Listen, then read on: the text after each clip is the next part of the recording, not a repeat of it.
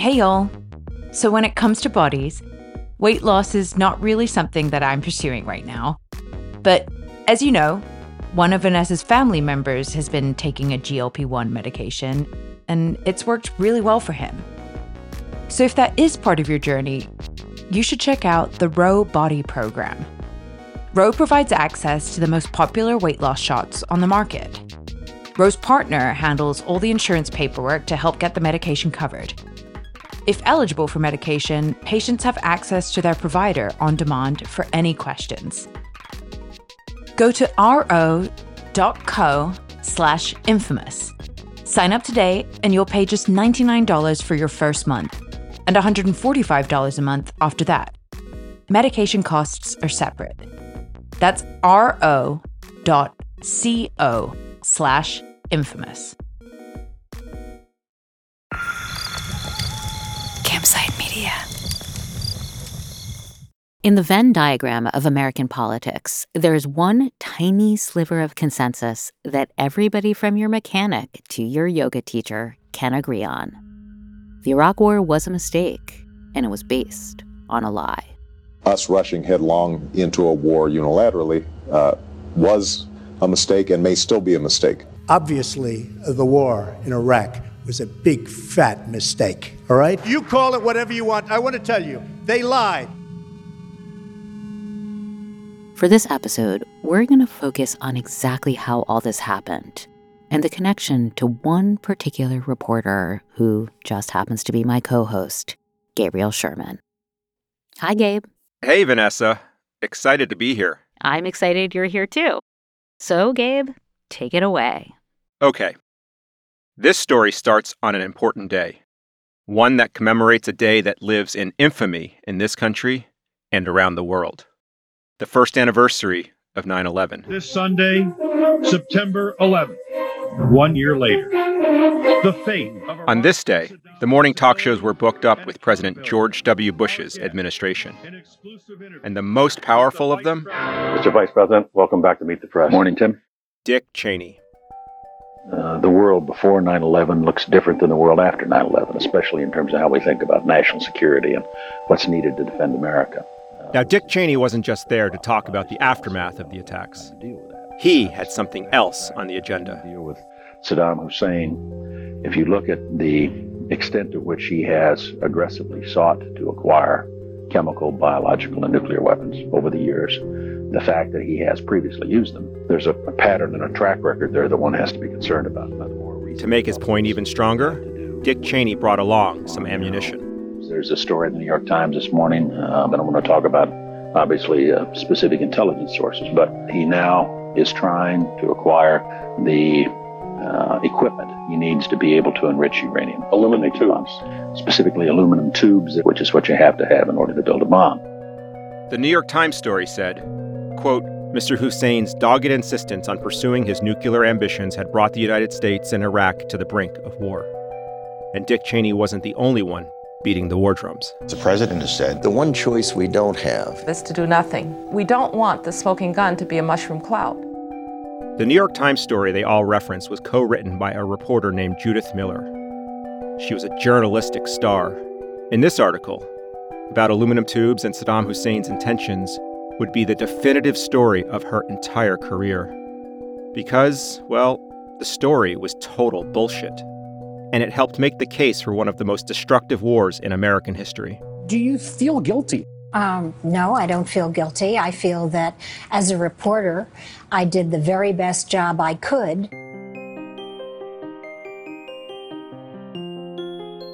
From Campside Media and Sony Music Entertainment, this is Infamous.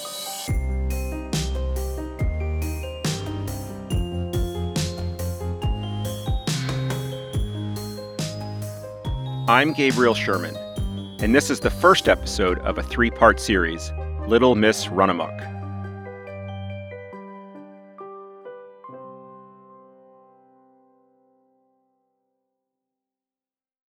To journalists like me, who grew up in liberal households on the East Coast, the New York Times is the church. It's the most important news-gathering institution in our country, one that has been riding high in recent years. But this is the story of one reporter at that paper, Judy Miller, and what it means to get too close to power. Whenever I look at a picture of Judy Miller, I always think she really looks like this sort of paragon ideal of female boomer-era journalist. Like Leslie Stahl, she has this very clean-cut look with a very good short-ish haircut, often photographed with her arms crossed to imply a sense of stolidness or resolve. And yet, if there's a poster child for the Iraq War era in American journalism, for all the mistakes we made and the lies we fell for, it has to be Judy Miller. The stories she wrote seem to have taken leadership at the White House, Pentagon, and CIA at their word, gave them cover for a war they'd been pursuing for decades, helped shore up support among the American public for the invasion. Even though eventually, Judy Miller's reporting was publicly discredited and disowned by the Times. Now, Gabe is going to tell us this story because it was actually one of his first stories. So I was working at the New York Observer at the time. So how old were you? I was, 25. Mm-hmm. So I was in my early 20s, and I was reporting on the media beat, which at the Observer was like the Crown beat. Mm-hmm. It was really like one of my first real journalism jobs. And so I just, I was like a pig in shit. I just loved it. I lived and breathed that beat. I'd been on the beat, I think, for about a year when the Judith Miller scandal broke. This was, I think it was like 04, 05. The Iraq War was going down the tubes. It was really clear, obviously, that there were no weapons of mass destruction. And the entire country was like, what the fuck? Like, the New York Times told us that there would be the weapons there. How did the New York Times publish all these stories by Judith Miller that made the case for war that ended up being wrong? This wasn't just like an inside baseball story about media gossip in Manhattan. It was the first time in my journalism career where I realized like the stakes were war and peace. I mean, there was just giant stakes to the story. And I'd just been desperate to tell her side of it. So I just kept calling her and emailing. And that's like when I meet people who ask like what journalism is, I try to dispel the myth that it's glamorous. It's really like fucking telemarketing. You are just calling people in the hopes that they don't have to talk to you. We're not cops. We don't have subpoena power. So the only thing we have is just like our persistence.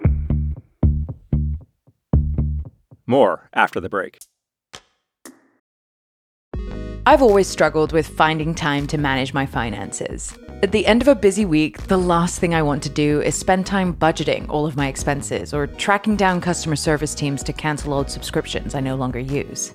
But now I use Rocket Money, and it does all that for me. Rocket Money is a personal finance app that finds and cancels your unwanted subscriptions, monitors your spending, and helps lower your bills so that you can grow your savings. With Rocket Money, I have full control over my subscriptions and a clear view of my expenses.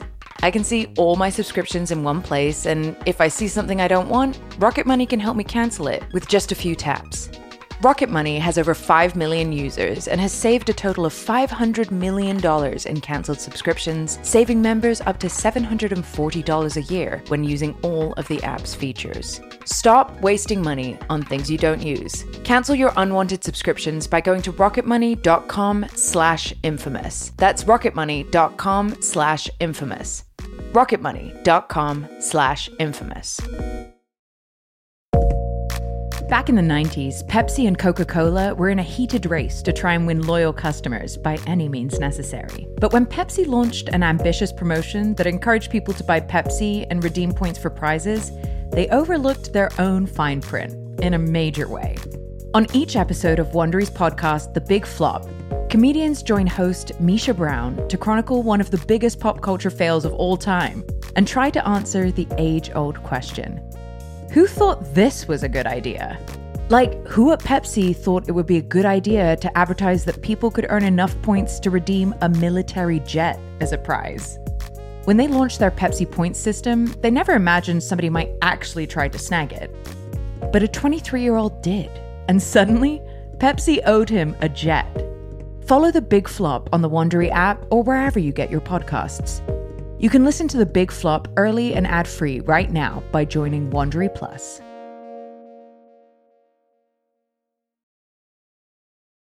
You're listening to Infamous from Campside Media.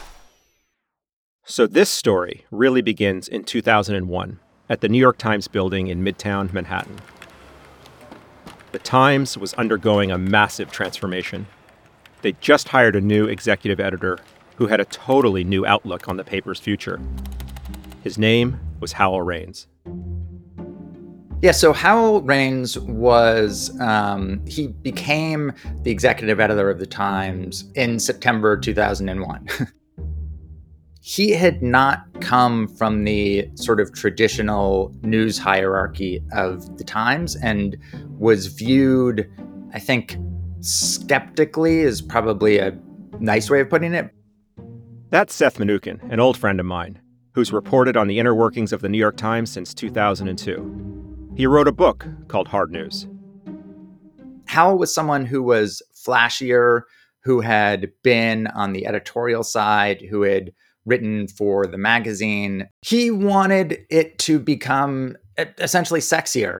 One of his favorite terms was flooding the zone, that when there was a big story, he wanted to own it by just throwing tons of resources at it.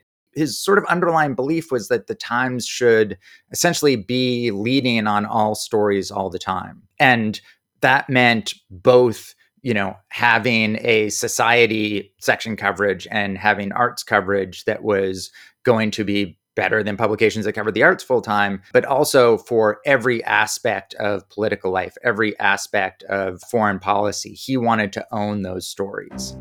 9/11 was sort of the perfect story for that approach. Apparently, a plane has crashed into the World Trade Center in New York. Apparently, we have very little information available. That morning, Jill Abramson was watching the TV while jogging on the treadmill at the gym. She was the bureau chief of the New York Times office in Washington, D.C. And at first, she didn't think much of the plane crash. And at that point, it seemed like just a bizarre crash. And what went through my mind, I'm ashamed to say, was, well, okay, this looks like a serious thing, but it's a Metro story. I'm not going to have to be responsible for the coverage. Even though Jill was living in D.C. at the time, she was a true New Yorker at heart. If her old-school Manhattan accent wasn't enough to convince you, she's also got a tattoo of a subway token on her arm. And then the second plane hit, and in my sweaty workout clothes, I raced back to the bureau. And I got there just as the third plane was hitting the Pentagon. And it certainly was my story. 9/11 was about to change her career forever. It would be the biggest story she'd ever managed. The executive editor had put 350 reporters and photographers on the story. By the end of the day, Jill's bureau had filed close to 30 stories, twice their usual output. It was after 3 a.m. when she finally left the newsroom. To get home from the bureau, I had to pass the burning Pentagon, and it was still on fire, a sight I'll never forget. When I got off of the highway and turned into the streets leading up to our house in Arlington, I could see every house had an American flag. And when I drove into our driveway, I saw that my husband, a big, pro-union liberal, he had taken out this absurdly large 4th of July flag we have, and he had put it in front of our house. And it was only at that moment that I let kind of the impact of what had happened become personal to me. And I sat in my car and wept.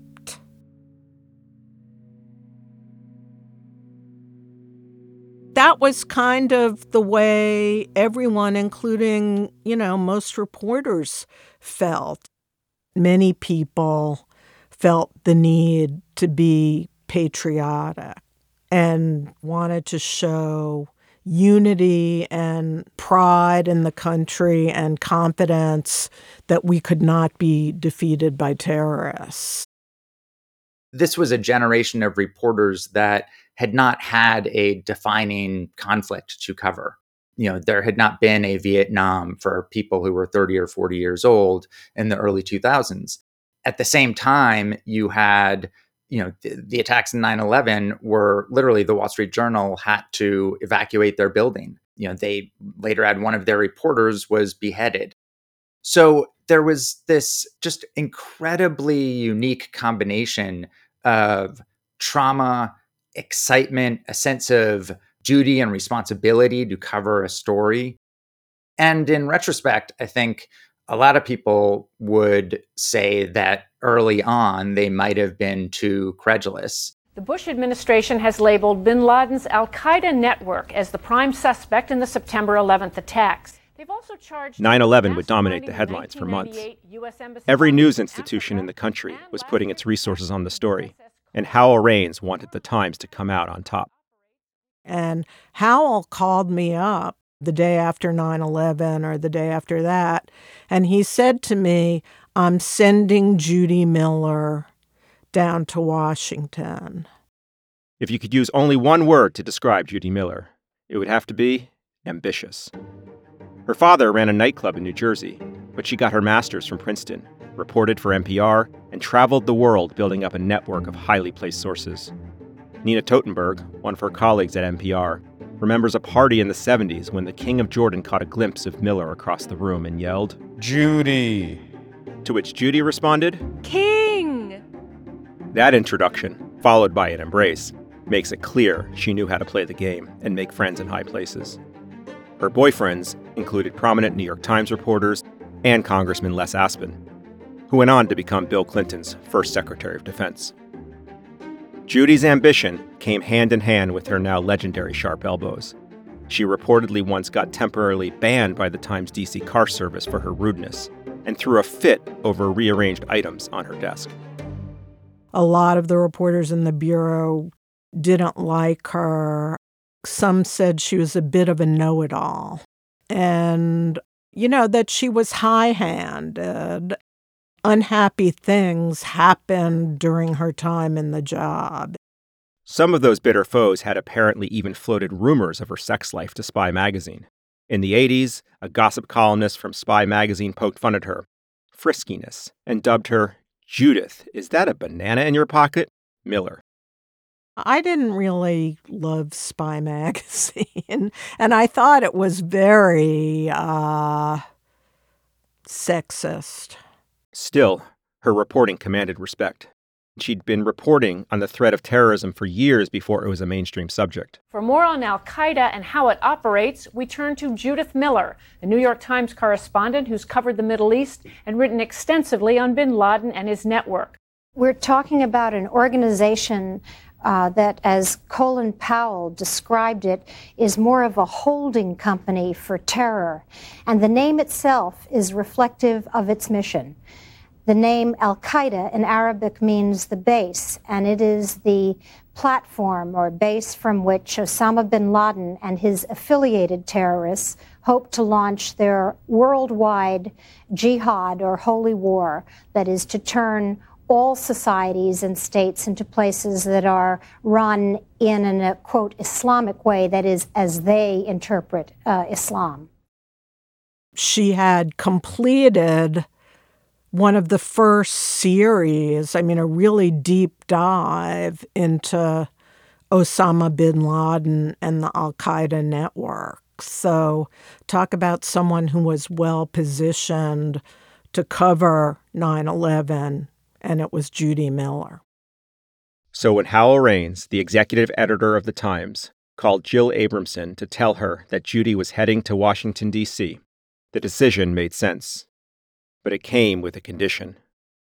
He said, I am giving her free range, and I want you to, because she has sources in Washington that none of the other reporters in Washington have. So I want her to have a passport to interview anyone she wants to, which meant she was being given carte blanche to do her own White House reporting, to do her own Pentagon reporting, to do her own State Department reporting. And I had, excellent reporters assigned to those beats. And, I had qualms about the arrangement from the get-go.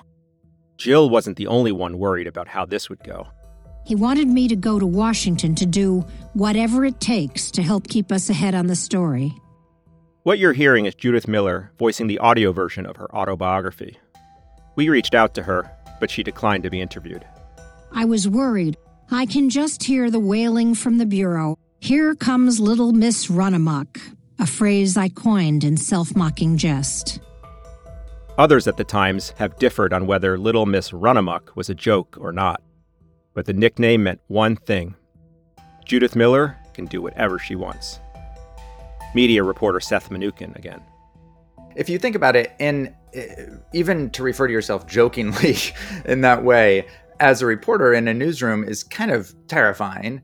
All the more so when you're dealing with literally stories of life and death, stories that have a significant impact on foreign policy, stories that shape the country's views about military operations. That's not a reputation that you want, and certainly not a reputation that you would want a reporter covering those issues to sort of embrace. Under Hal Raines' tenure as editor of The Times, a handful of reporters had been given this sort of carte blanche to report and file independently. Judith was one of those people. I really knew nothing about her. She became an object of curiosity for me. Despite her reservations, Jill agreed to Hal Raines' terms and kept an eye on Judith. Almost immediately, things went off the rails, though it wasn't Judy's fault. The office was evacuated except for me, quarantined near my cubicle. I shall never forget the sight of those moon men in their tan head-to-toe biosuits and gas masks. More after the break. Anybody who has a sibling knows that sibling fights are unavoidable.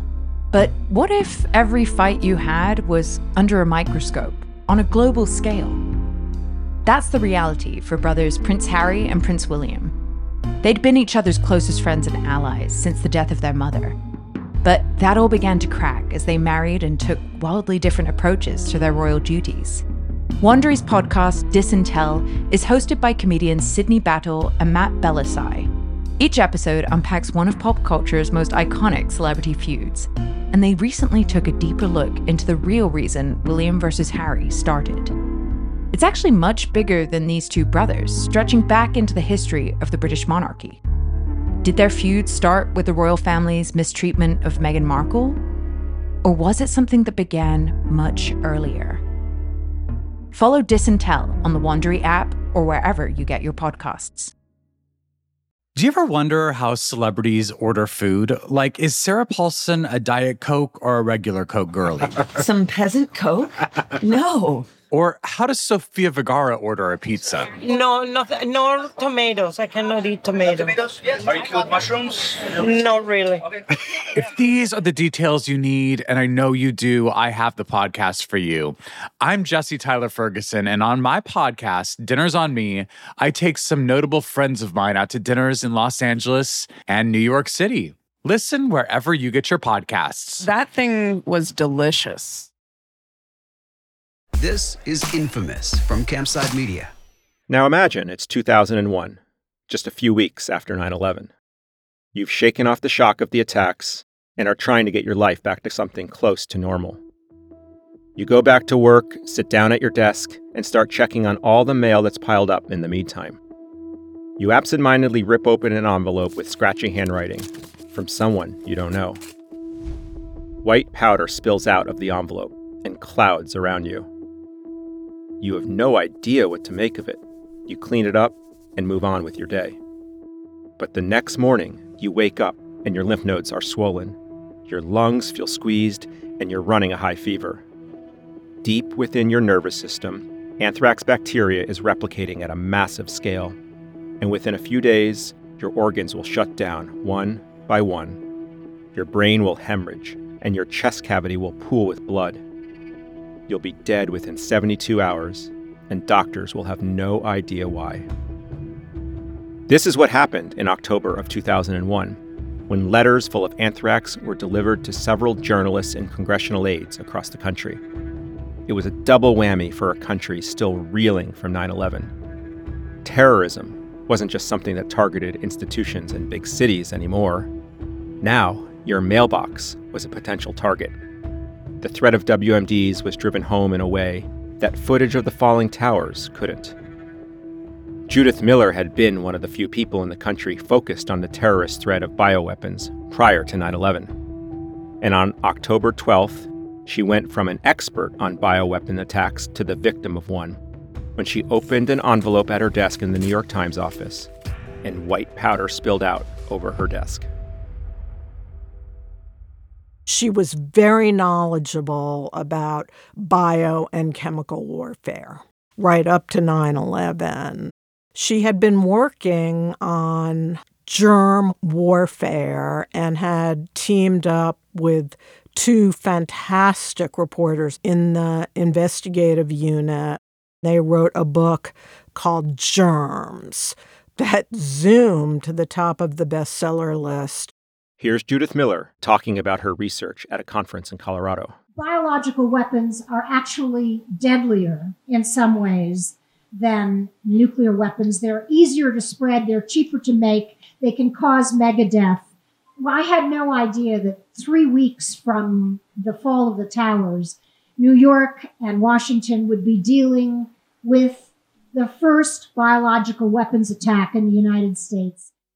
Miller had gone from being an expert on bioweapons attacks to the victim of one. She yelled for her colleagues to call security immediately. Public health and law enforcement officials who were sealing off the investigative unit with yellow crime scene tape and moving noiselessly through our normally bustling newsroom. Reporters' computers were still on, but the third floor was silent, save for the ringing of unanswered phones. In the end, the powder in the letter was deemed to be a hoax, and there was no anthrax in the envelope. But the story made headlines anyways, and Judy was at the center. The New York Times headquarters building in Manhattan was closed off around noon after another suspicious package was received, addressed to Times reporter and editor Judith Miller. Miller is an expert on the Middle East and terrorism who recently wrote a book on bioterrorism. The press conference that was held by the FBI said that the letters to NBC and to the Times had come from the same place, St. Petersburg, Florida. The country was gripped with fear. People refused to open their mail. The Capitol building was evacuated, post offices were shuttered, and even letters to Santa were being screened for toxins. But the attack was a total mystery, and the FBI had no leads on who was behind it. In the absence of evidence, there was a lot of finger-pointing. There were two nations which had specialized in developing anthrax. One was the former Soviet Union, which had stockpiles of tons and tons of it. But the second country was the Middle Eastern country, Iraq, which also had some of the deadliest strains known to man. And I kept thinking, as someone who had lived through 9/11 and who had covered Saddam for all of these years and knew what he was capable of, that what we really had to fear was an attack like 9/11 that would be coupled with some of these weapons. The FBI investigation eventually revealed that the letters were an act of domestic terrorism, and that the suspect was likely an American scientist. But the White House seized on the fear to highlight Iraq's past experimentation and use of biological weapons. Officials started raising the alarm, and Judy owned the beat. Well, Judy's most important sources were not really Bush White House officials. Her best sources were Iraqi defectors who claimed to have inside knowledge about Saddam Hussein's weapons of mass destruction program. And chief among them was a man named Ahmed Chalabi.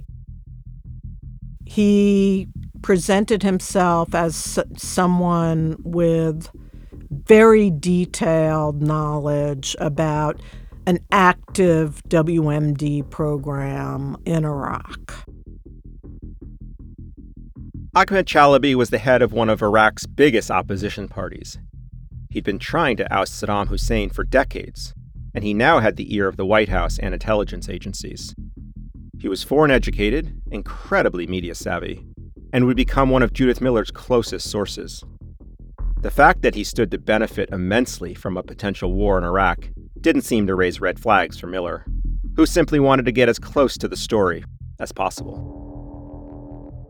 Chalabi introduced her to a man named Adnan Saeed al-Haidari, an Iraqi defector who had fled Saddam's Iraq. They met in a hotel in Bangkok in December of 2001. His dark thinning hair was slicked back, and he smelled of aftershave. A tailored shirt embroidered with his initials did the best it could to hide his pudgy belly. He seemed nervous as he told Judith about the work he claimed to have done in Iraq. He claimed to have personally renovated secret facilities he was told were for biological, chemical, and nuclear weapons. He was careful to say that he had never seen such weapons at the 20 places he had visited or helped refurbish. Iraqi military officials had told him that the sites were intended to store such weapons. He could think of no alternative plausible reason why such rooms would need to be lined with lead-filled concrete and made waterproof. Saeed later talked about the sites in a documentary interview. Inside of these buildings, I did the finishing off that they needed for clean area, antibacterial, resistance to bacteria, and resistance for chemicals. This place is not normal place, not for normal chemicals. The exhausting is not normal. Saeed handed Judith a set of documents that she shared with a source who used to head up a weapons inspection panel for the United Nations. That source ran the documents by his people. The contracts and maps seemed authentic, they told me. It seemed solid. On December 20th, 2001, another breaking story from Judith ran with the headline, Iraqi tells of renovations at sites for chemical and nuclear arms. The story admitted that there were no means to independently verify Mr. Saeed's allegations. And that's what's strange about this story. Stories with unvetted information were not supposed to make it into the paper, but this one made it onto the front page. There was another caveat. Defectors aren't exactly reliable sources. Sometimes they provided invaluable information, while other times they embellished or outright fabricated their stories. Though Saeed actually hadn't laid eyes on any nuclear bomb or other weapons of mass destruction, the story made a stark claim. Quote, if verified, the allegations would provide ammunition to officials within the Bush administration who have been arguing that Mr. Hussein should be driven from power. Simply stated, there is no doubt that Saddam Hussein now has weapons of mass destruction.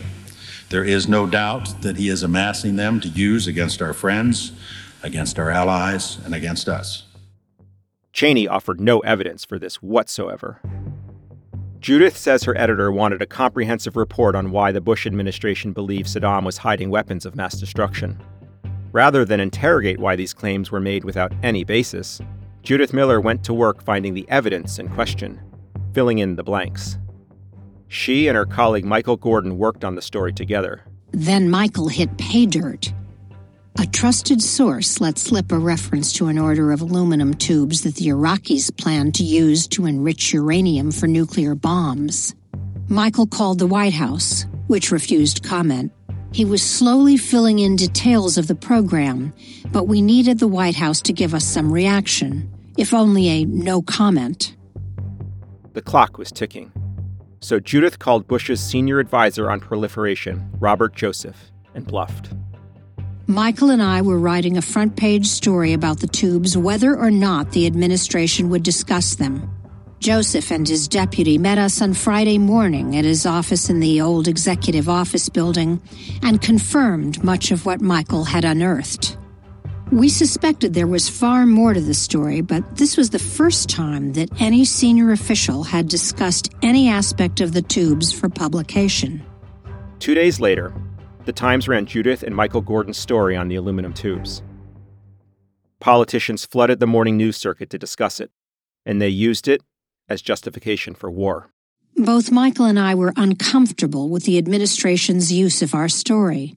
But while neither of us had wanted our work to become fodder in a campaign to justify war, a lead article on the front page of the nation's most influential newspaper made that inevitable. But that hesitance was short-lived. Instead of walking the story back, Judy doubled down. She wanted to go to the front lines. She wanted to see the WMDs herself. That's next time on Infamous. We are changing the current threat level to magenta. There are also unknown unknowns, the ones we don't know we don't know. As she told me she was making, quote-unquote, her own arrangements. A plagiarism scandal was about to break wide open. He clearly has much to hide. We should not have been as directly beholden to the military. We kind of became part of the war planet. Can I go back to Iraq now? Infamous is a production of Campside Media and Sony Music Entertainment. It's created, executive produced, and hosted by Gabriel Sherman and me, Vanessa Grigoriadis. Shoshi Shmulevitz is our managing producer and editor. Lily Houston-Smith, Garrett Graham, and Grace Hierman are associate producers. Some of this reporting appeared in The Observer newspaper. This episode was written for audio by Heather Schroering and Rajiv Gola. It was sound designed by Alistair Sherman, mixed by David Devereaux, recorded by Ewan Lai-Tremuan, and fact-checked by Alia Farouk Sheikh. Campside's executive producers are Josh Dean, Adam Hoff, Matt Scher, and myself. Thank you to Campside's operations team, Doug Slaywin, Aaliyah Papes, and Destiny Dingle. If you're enjoying Infamous, please rate and review the show. It helps us more than you know.